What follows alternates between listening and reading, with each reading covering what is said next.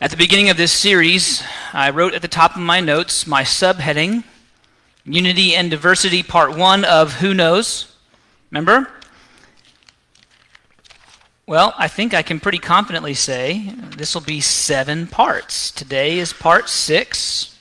Next week, the concluding portion, Part 7. And it will be complete, which is fitting, right? Because of the number 7. So apparently, I'm really, really good at this. I was accidentally perfect, apparently. That's what I mean to say. All right, before I get struck by lightning, let's read the Bible. Romans 15, beginning in verse 1. We who are strong have an obligation to bear with the failings of the weak and not to please ourselves. Let each of us please his neighbor for his good, to build him up. For Christ did not please himself, but as it is written, the reproaches of those who reproached you fell on me. For whatever was written in former days was written for our instruction. The King James, I believe, Tom says, for whatever is written in Scripture. Am I right, Tom? Yeah. For whatever was written in the former days. What's Paul talking about? He's talking about the Old Testament. That's the Scriptures. That's what was written in former days, and it was written for our instruction. That we, through endurance and through the encouragement of the Scriptures, we might have hope. May, verse 5, the God of endurance and encouragement grant you to live in such harmony with one another, in accord with Jesus Christ, that together you may, with one voice, glorify the God and Father of our Lord Jesus Christ. Therefore, welcome one another as Christ has welcomed you for the glory of God. This is the word of the Lord. Thanks be to God. Once more, would you come to the Lord in prayer with me? Gracious Father, we just read an amazing prayer that Paul prayed essentially over the church, that we would speak with one voice in accord with Jesus, such that our voice brings you glory. And so it is today that we have sung songs, some ancient, some new. We have spoken your word in unison. We have, with one physical voice, sang the same lyrics, recited the same scripture. And so, Lord, may you then take that picture of one voice and impart it to the whole of our lives, such that our lives would speak with that same oneness, that same unity that seeks to bring you glory and offer to you praise, not with lips only, but with our actions, with our will, with our ambitions, with our thoughts, with our decisions. May we not be liars as we stand together and sing of your glory and your goodness, and then leave and live in utter contradiction. Father, unify our voice around your glory, as Paul has prayed for us. And Lord, if that is accomplished, if we are nudged a little further in that direction together this morning as we study your scriptures, it will have been a good day. And so we thank you. In Christ's name we pray. Amen. You may be seated. One of the things that's fun about having children is that they ask lots of questions. Moms and dads, hold on. I know you're thinking one of the things that is torture about having children is that they ask lots of questions. No. Children's questions keep life interesting. If it was just us grown people with our unimaginative ideas, life would be quite boring and bland. No, children ask fun and good questions. Questions us boring adults with all of our stresses and burdens don't take the time to think about. Just this week, the question was asked to me, Dad, who is your favorite Star Wars character? And I had to pause. I paused so long they assumed I had headphones in and I did not hear them. No, I was thinking deeply about this very important question. Big Star Wars fans we are in my house. This was not something I had yet spent any time considering. They knew their answer right away, because this is what children do. They ask questions like this. They wonder, they ponder, they come up with their formulated conclusions, and they share them with one another. Who's your favorite Harry Potter character? Who's your favorite Star Wars character, right? Meanwhile, we got stuff like bills, grass, a collapsing economy, right? These things are filling up all the space in our minds, right? So, recognizing the importance of this question, I took time to pause and ponder, as I had not yet done, and answered Yoda. Yoda is my favorite Star Wars character. He talks in backward sentences, he's wise, he's super old, and if you watch episodes 1, 2, and 3 of the Star Wars 9-movie franchise, then you'll see he does amazing lightsaber battles, doing somersaults in the air as a little, alien-looking thing. He's awesome, okay? Now, that aside, there are also many other questions that my children ask me, most of which I can not remember the next day, most of which are also hypothetical, which I refuse to engage in hypothetical scenarios. If you could only eat one meal for the rest of your life, what would it be? If you could only have one dessert for the rest of your life, what would it be, right? Now, in that vein, I'd like to ask that we consider a question by way of introduction. If you knew you had only 24 hours left to live, how would you spend your time? Now, granted, that question is not as lighthearted as the Star Wars questions my kids ask me, but it's a good one. If you knew you only had 24 hours left to live, how would you spend your time? Now, there is a man who knew the timing of his own death and carefully planned how he would spend his last 24 hours. I'm talking, of course, about Jesus. And how did he spend those last few hours? Well, by having a meal that we just commemorated together with his closest friends, preparing them for his departure. In a little while, I'm leaving. You won't see me. Where I'm going, you can't go. Right? And he spent time in those last 24 hours praying to God the Father. Among the things Jesus did in those last few hours of his life on earth before his death, burial, and resurrection was to pray for his disciples and for you and me, for the church that would be established in his blood, in what we know of that is called Jesus' high priestly prayer. His high priestly prayer. That's the prayer we've quoted multiple times in this series already. Because what did he pray?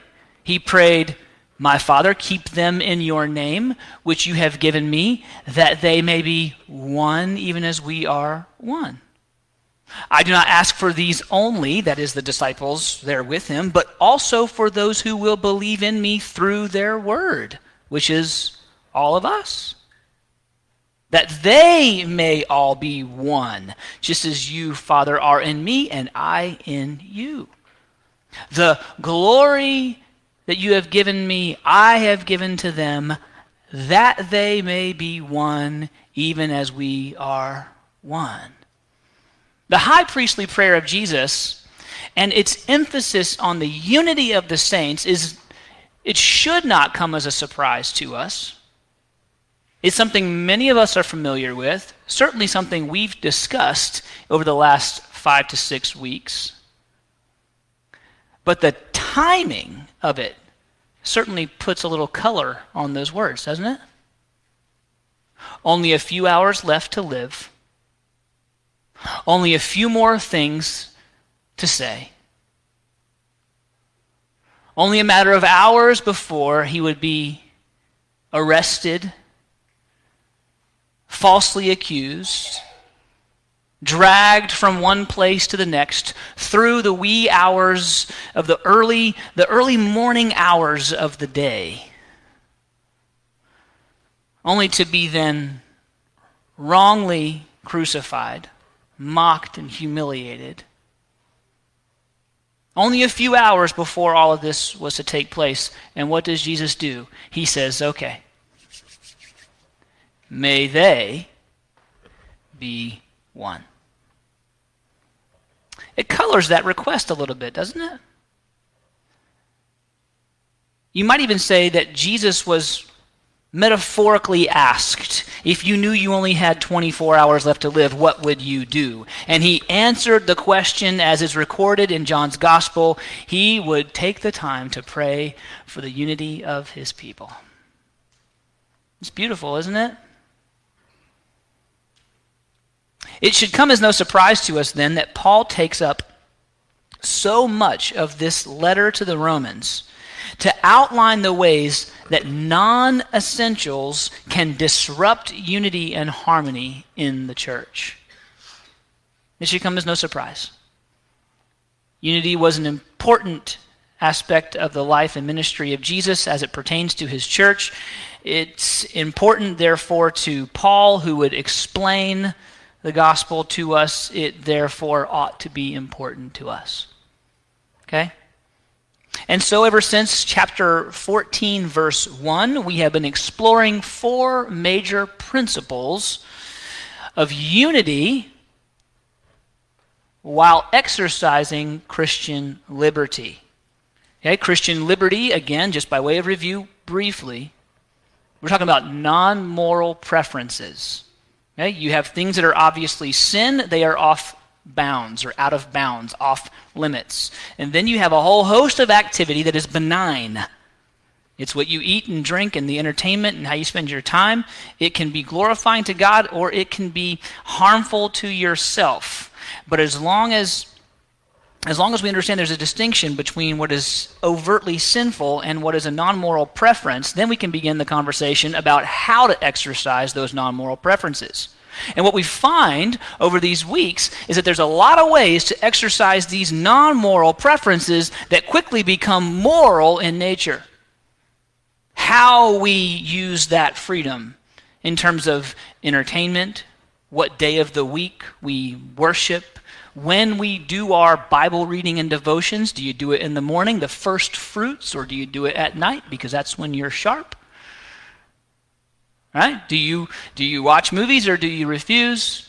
Do you watch The Chosen or do you refuse? Do you only listen to music that's labeled Christian? Do you only listen to music that's labeled worship music? Do you listen to Hillsong or do you not? Because they got some wonky theology. Do you like Bethel worship music? Because they got some wonky theology too. Do you go to the Louvre in, where is it, France? Yeah. Paris? Yeah, that's in France, so I was right.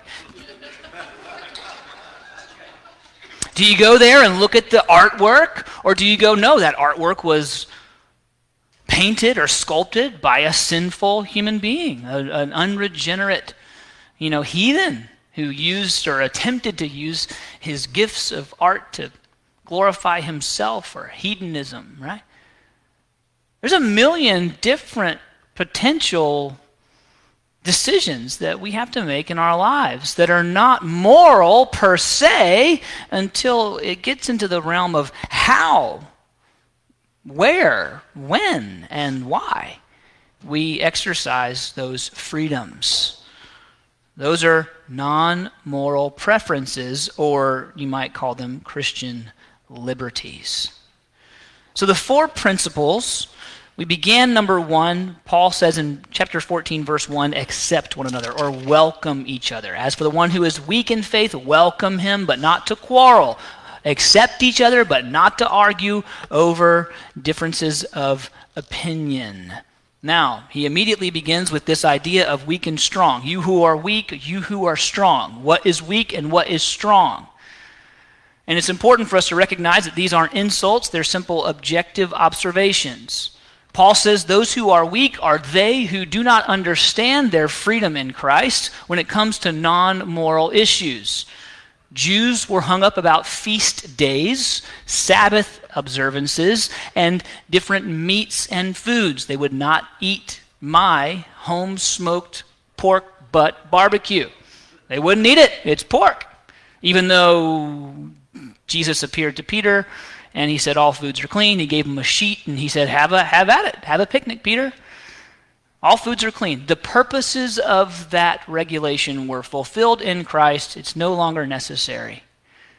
You are saved by grace through faith, not by what you eat or don't eat. Right?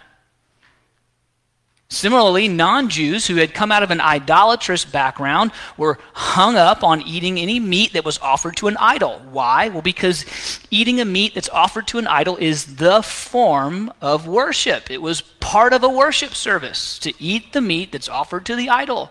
And so you are having, if you will, metaphysical interaction and communion with that idol worship. And so to eat the meat as a believer offended their conscience because they were reminded of their former way of life from which they were saved and didn't want to stumble back into it.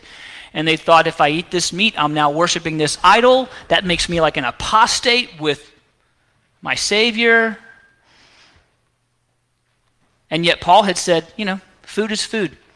However it's offered or cooked or served, it's irrelevant. Food is fuel. Right? That's what us bodybuilders call food.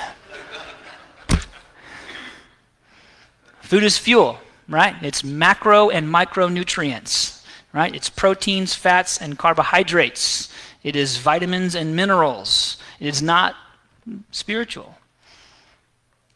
Food offered to an idol is offered to a nothing, because there is no such thing as an idol, really. It's a music stand, it's a piece of wood, it's a piece of stone, it's nothing. But, friends, people were hung up about these things. We're not hung up on these things today, for the most part, but we do have various things that we would say, if someone participates in this non-moral issue, I think that disqualifies them. If I participate in this non-moral issue, in my mind it's a moral issue. I can't get past it. I can't partake. I can't view. I can't enjoy. Smoking a pipe is a great example. Some of the great men of faith, great theologians in history have smoked a pipe on a regular basis. They would actually keep it in their coat pocket, still kind of smoldering just a little bit, so it wouldn't take much to get those aromatic tobacco leaves fired up again to have a nice poof while you walk and think and talk. But I know that for many, to place that flaming tobacco up to your lips, you couldn't do it, right?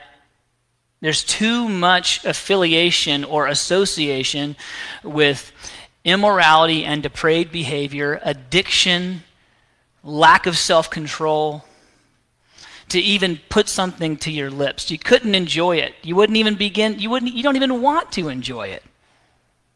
You see? So we have all of these things, friends, and that's okay. Paul says the goal of the church is unity in spite of these differences. These differences threaten to disrupt the harmony and the unity of the church. So here's how to avoid that. Okay, first and foremost, stop arguing with each other about stuff. You have liberty. You can't say he doesn't have liberty. He can't say you don't have liberty. Stop condemning each other over that. Okay? It's wide open. It's by grace through faith. And then as he continues, he goes, however, this wide open liberty begins to hem in.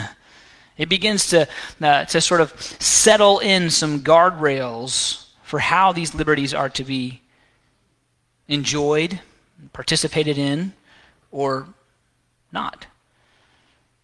And so that's where the second principle comes in the second half of chapter 14, where we accept one another without quarreling over this difference of opinion, but secondly, we build each other up without offending. The goal of Christian liberty is not to build yourself up or to enjoy yourself. The goal of Christian liberty is to build each other up. And so as you partake in these non-moral things, they must be done in such a way that they consider the build-up of one another, the encouragement of one another. That means not stumbling one another. That means not being selfish and preoccupied with pleasure. Then we come now to chapter 15, the third principle, where Paul says not only look to build each other up, but look to please one another. the way Jesus did. All right, it goes from a negative almost, like don't use your liberty to cause someone else to stumble. In chapter 14, he uses the phrase destroy. You destroy your brother. The idea being that you send them into a state of moral paradox and frustration. You wreck their spiritual peace because you flaunt a liberty. He says now it's not just that you want to just maybe watch out, don't do this, don't stumble, don't destroy. He says now we're moving even further. Now use your liberty looking to please each other. You see how the guardrails kind of come in. Week by week, observation by observation. What began as a big wide open statement. Don't tell me what I can't enjoy. If it's not expressly and overtly sin, don't tell me. And then Paul goes, however, and little by little, how this is to be exercised rightly gets clarified. Please one another like Christ. Well, what does that mean? What does it mean to please one another like Christ? Well, three things. Number one, it means to bear one another's burdens. To bear one another's burdens. Let's go back to chapter 15, verses 1 and 2. We who are strong have an obligation to bear with the failings of the weak and not to please ourselves. Let each of us please his neighbor for his good to build him up. So if you're taking notes, number one, bear with one another's burdens, or bear one another's burdens. First of all, as we noted last Sunday, the burden falls on you who believe yourselves to be strong, mature, seasoned in the faith. The burden lies with you. The idea here behind having an obligation to bear with and pleasing your neighbor, it implies patience. The idea is patience. Be patient with. Now, what does patience imply? Patience implies it'll take some time, right? When Leslie and I, we've been doing little like parenting coaching classes and things like that for a long time. And one of the things that we learned early on and that we remind parents with young children of is that consistency is arguably the most important thing when it comes to discipline. To discipline in love, not in anger, not in a lack of self-control. But once you got that covered, you have to discipline consistently. Every time the issue comes up, every time it sort of rears its ugly head, whatever disciplinary matter you're having to deal with, you have to address it every time. Or else the young developing mind of the 2 or the 3-year-old will not associate cause and effect. They'll think sometimes when I do this, I get a spanking. And sometimes when I do this, Mom says, now you stop that. Sometimes I have to do this thing 3 times or 4 times or 5 times, and then I get a spanking. So I can do it 4 times. I'll only get a spanking on the 5th time. And what we do then is we confuse them. We confuse this developing young mind.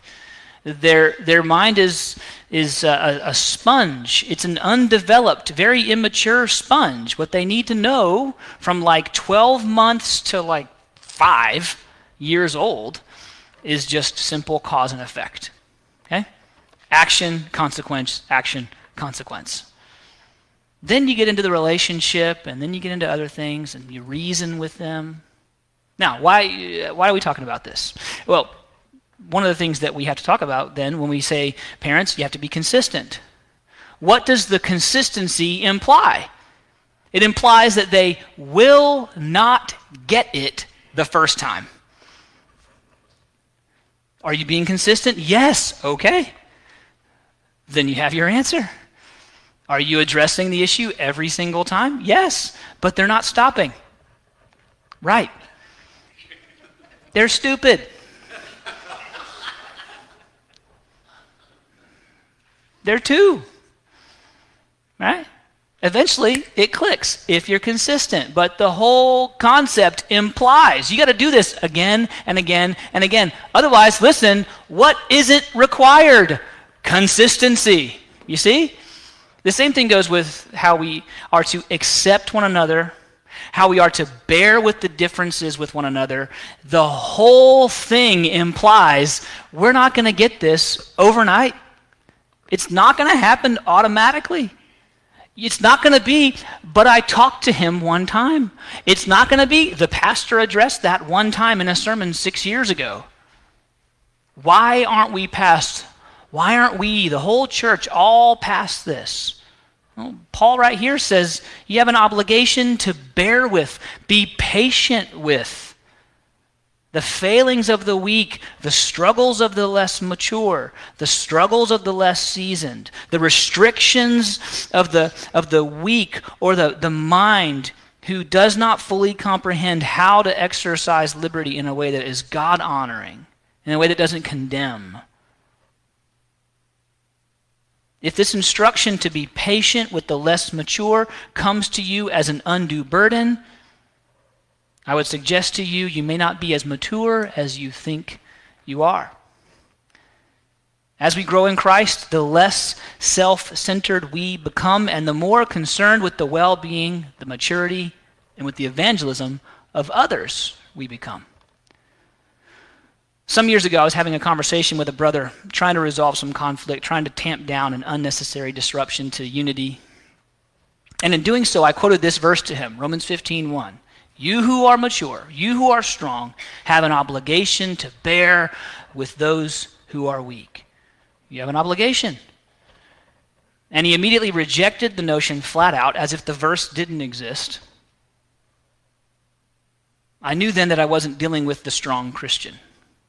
I was dealing with one who was deceived, who believed himself to be strong, and who apparently believed himself to be above the text of Scripture.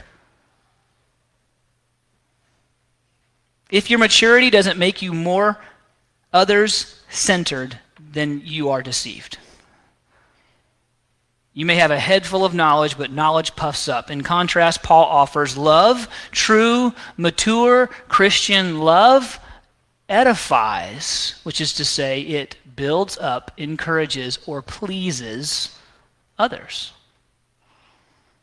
Now, this is tricky, okay? Because the truth is, early developing Christian faith requires an awful lot of self-examination.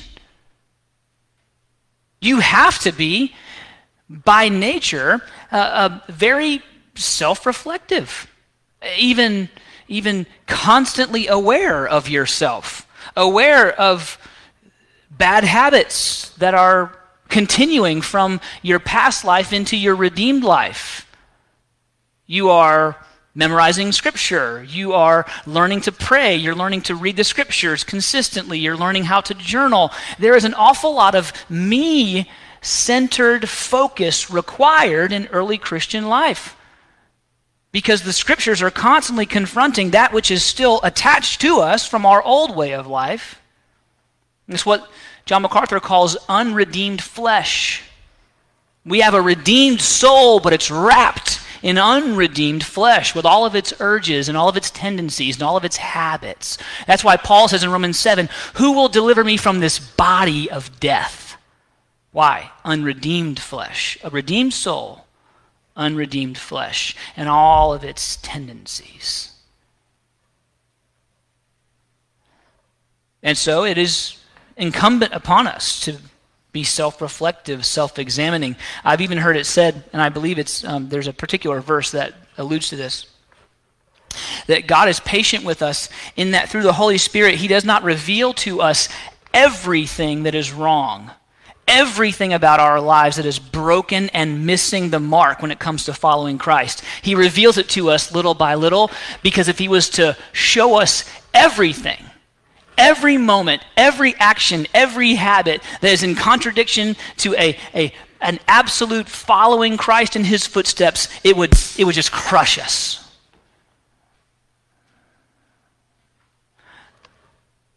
So you should assume there are things that the Holy Spirit has yet to reveal to you. Because he is a loving Father who is patient with us, and he is slowly revealing to us where our lives and the life of Christ are in contradiction, little by little, like a patient father teaching his son what he can handle, what he is ready to learn. However, there must come a point, friends, when we move from self-reflection, I got my issues, I got to fix this, I got to address that, the Lord is revealing this to me, help me, pray for me, encourage me, I'm struggling, I'm burdened, to, there's 100 other people right here in my sphere, young and old, and they're all dealing with the same stuff I'm dealing with, except that one is sick, and that one was born with a defect. And that one has a son who is apostate. And that one has a grandchild who is transgender. Okay? You starting to get the picture? At some point, it goes from, I got to fix my habits to, I got to be concerned about my brothers and sisters who are around me. If I love Jesus, this must be the case, which brings us to number 2. We're going to jump ahead a little for time. Imitate the example of Christ. Imitate the example of Jesus. Verse 3, for Christ did not please himself, but as it is written, the reproaches of those who reproached you fell on me. For whatever is written in former days was written for our instruction, that through endurance and through the encouragement of the Scriptures, we might have hope.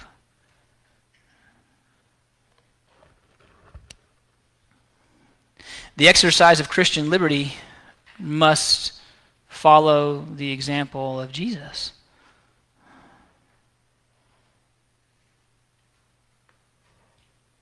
John MacArthur says, seek to be like Christ instead of demanding others be like me. Seek to be like Christ instead of demanding others be like me. Look, I can enjoy this movie, I can enjoy this music. Why don't you get over it so it will stop being a burden to me that you are hung up on these things? Paul says, instead of asking everyone else to accommodate your liberties, seek to be like Jesus. What did Jesus do? He, quote, did not please himself. He did not seek his own pleasure. He did not seek his own. He sought, rather, to please the Father. Jesus is the example. He is the model to follow. He was not in the world to please himself. If Jesus' motivation was to please himself, he would have never left the glory of heaven. You think about that? Why would he bother? He's in glory.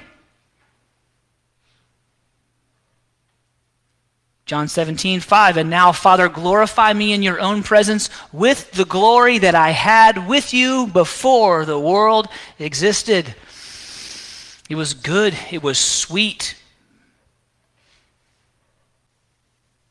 In the covenant of redemption, the Son agreed to wrap himself in mortal flesh to take on the weaknesses of us mere humans in order that we might be saved. If he can come under the burden of our fleshiness, endure the scorn of sinners, the mocking of Roman soldiers, the humiliation and agony of the crucifixion, is it really too much to ask that you follow his example? Is it too much to require that you put aside a freedom in order to promote the unity of the church? This is why we're constantly defining terms in this series. What does it mean to be a Christian? Imitate the example of Jesus. The word means to be a little Christ. Right? You guys know this?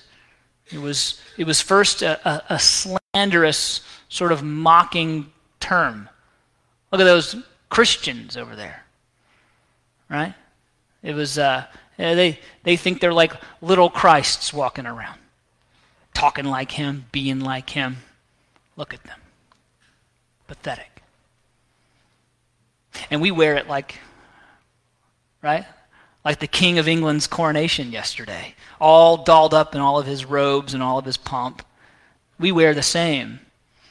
The derision of the name Christian. What does it mean, though? It means a lot of things. Among them, it means share one another's burdens. Sharing burdens is deeply concerned about, or certainly about weeping with those who weep, praying for each other like we did this morning, men, in Sunday school.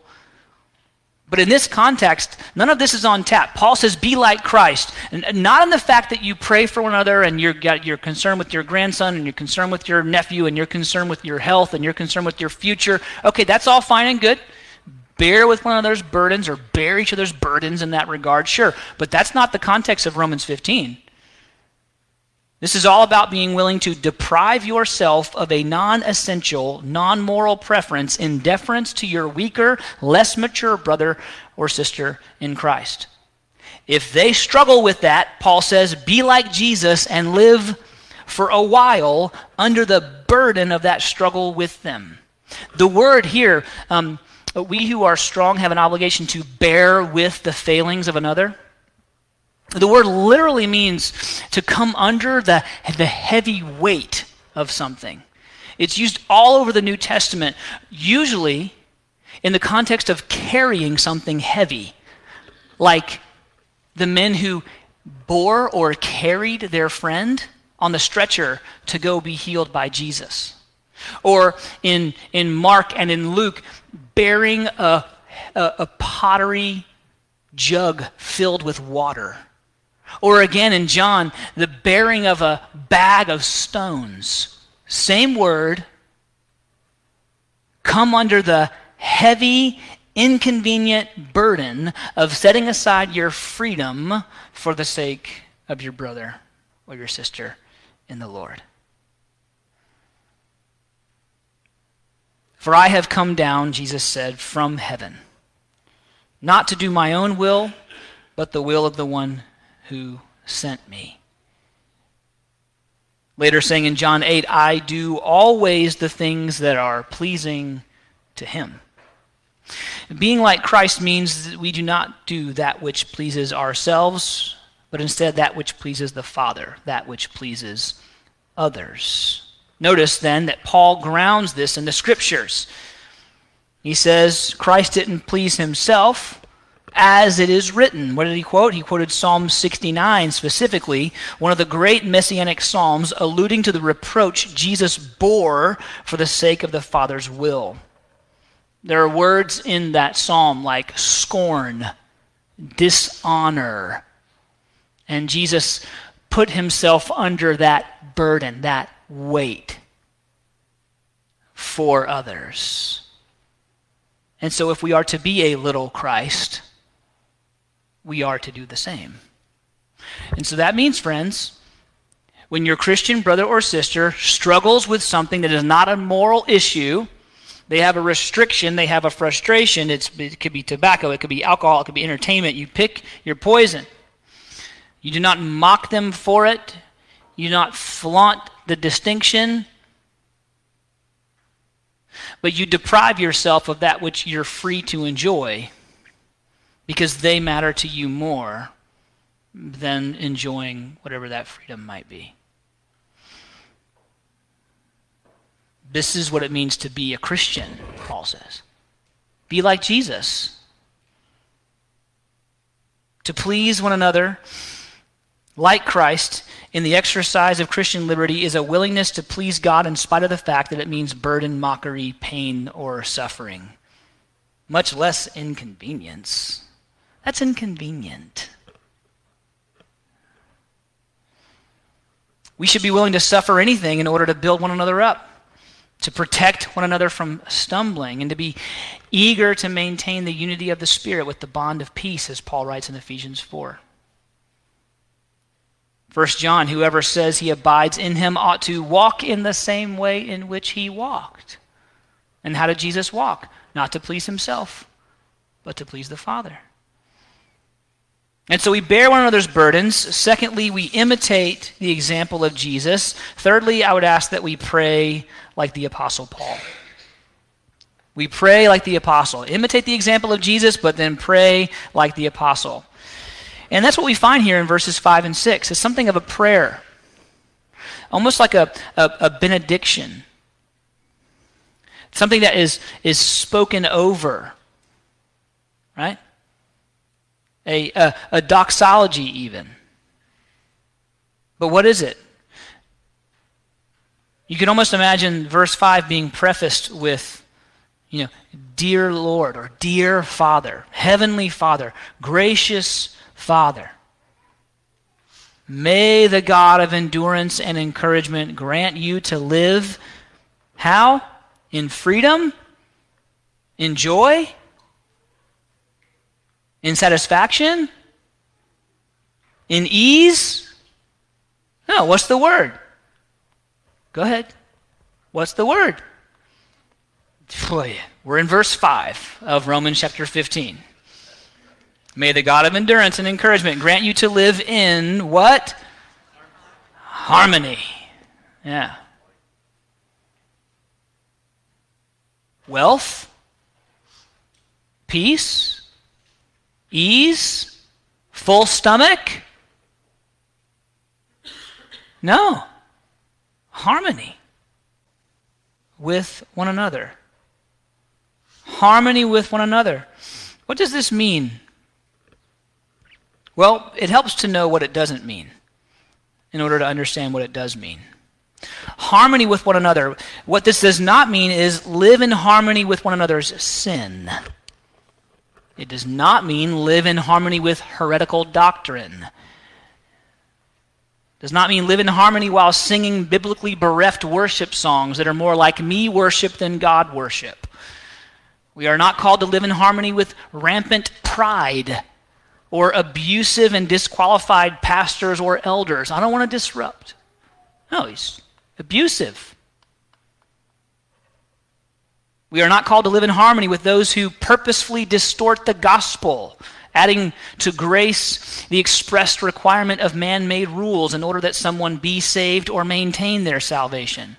We are not called to live in harmony with those who claim the name Christian and yet walk in abject disobedience to the commands of Scripture regarding human sexuality, gluttony, laziness, gossip, forsaking the assembly of the saints, adultery, idol worship, the love of money, and so on.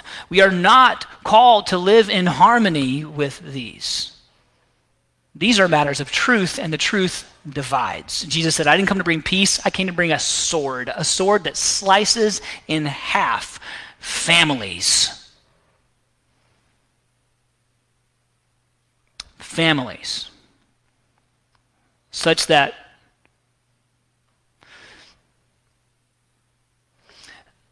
the father in a family who might find out his son has become a Christian would turn him over to the authorities to be executed.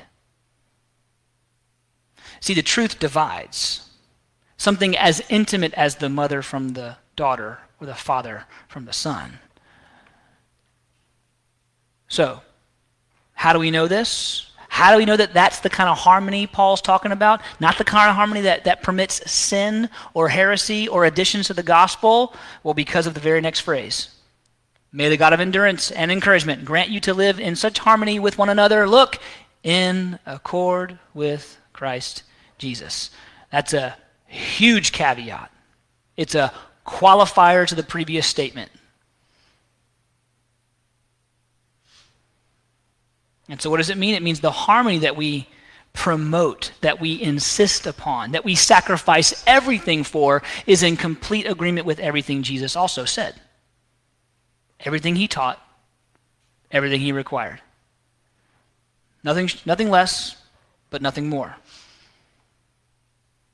Now those caveats aside, my desire for you and my desire for me is that we would learn to pray like Paul, begging the God of mercy to help us to be agents of unity instead of agents of division, agents of peace, not turmoil, agents of love through sacrifice. And so the question came to me this week, and I offer it just like David says, my cup overflows.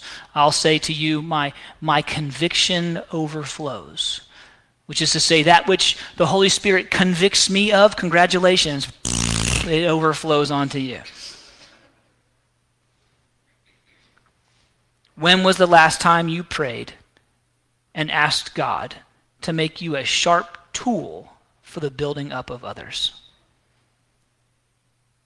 To make you a quality instrument for the sake of the unity of our fellowship? Better yet, how many times have you asked God to bless you in comparison to the number of times you've asked God to make you a blessing to others? Bless this meal. Provide for me. Protect me.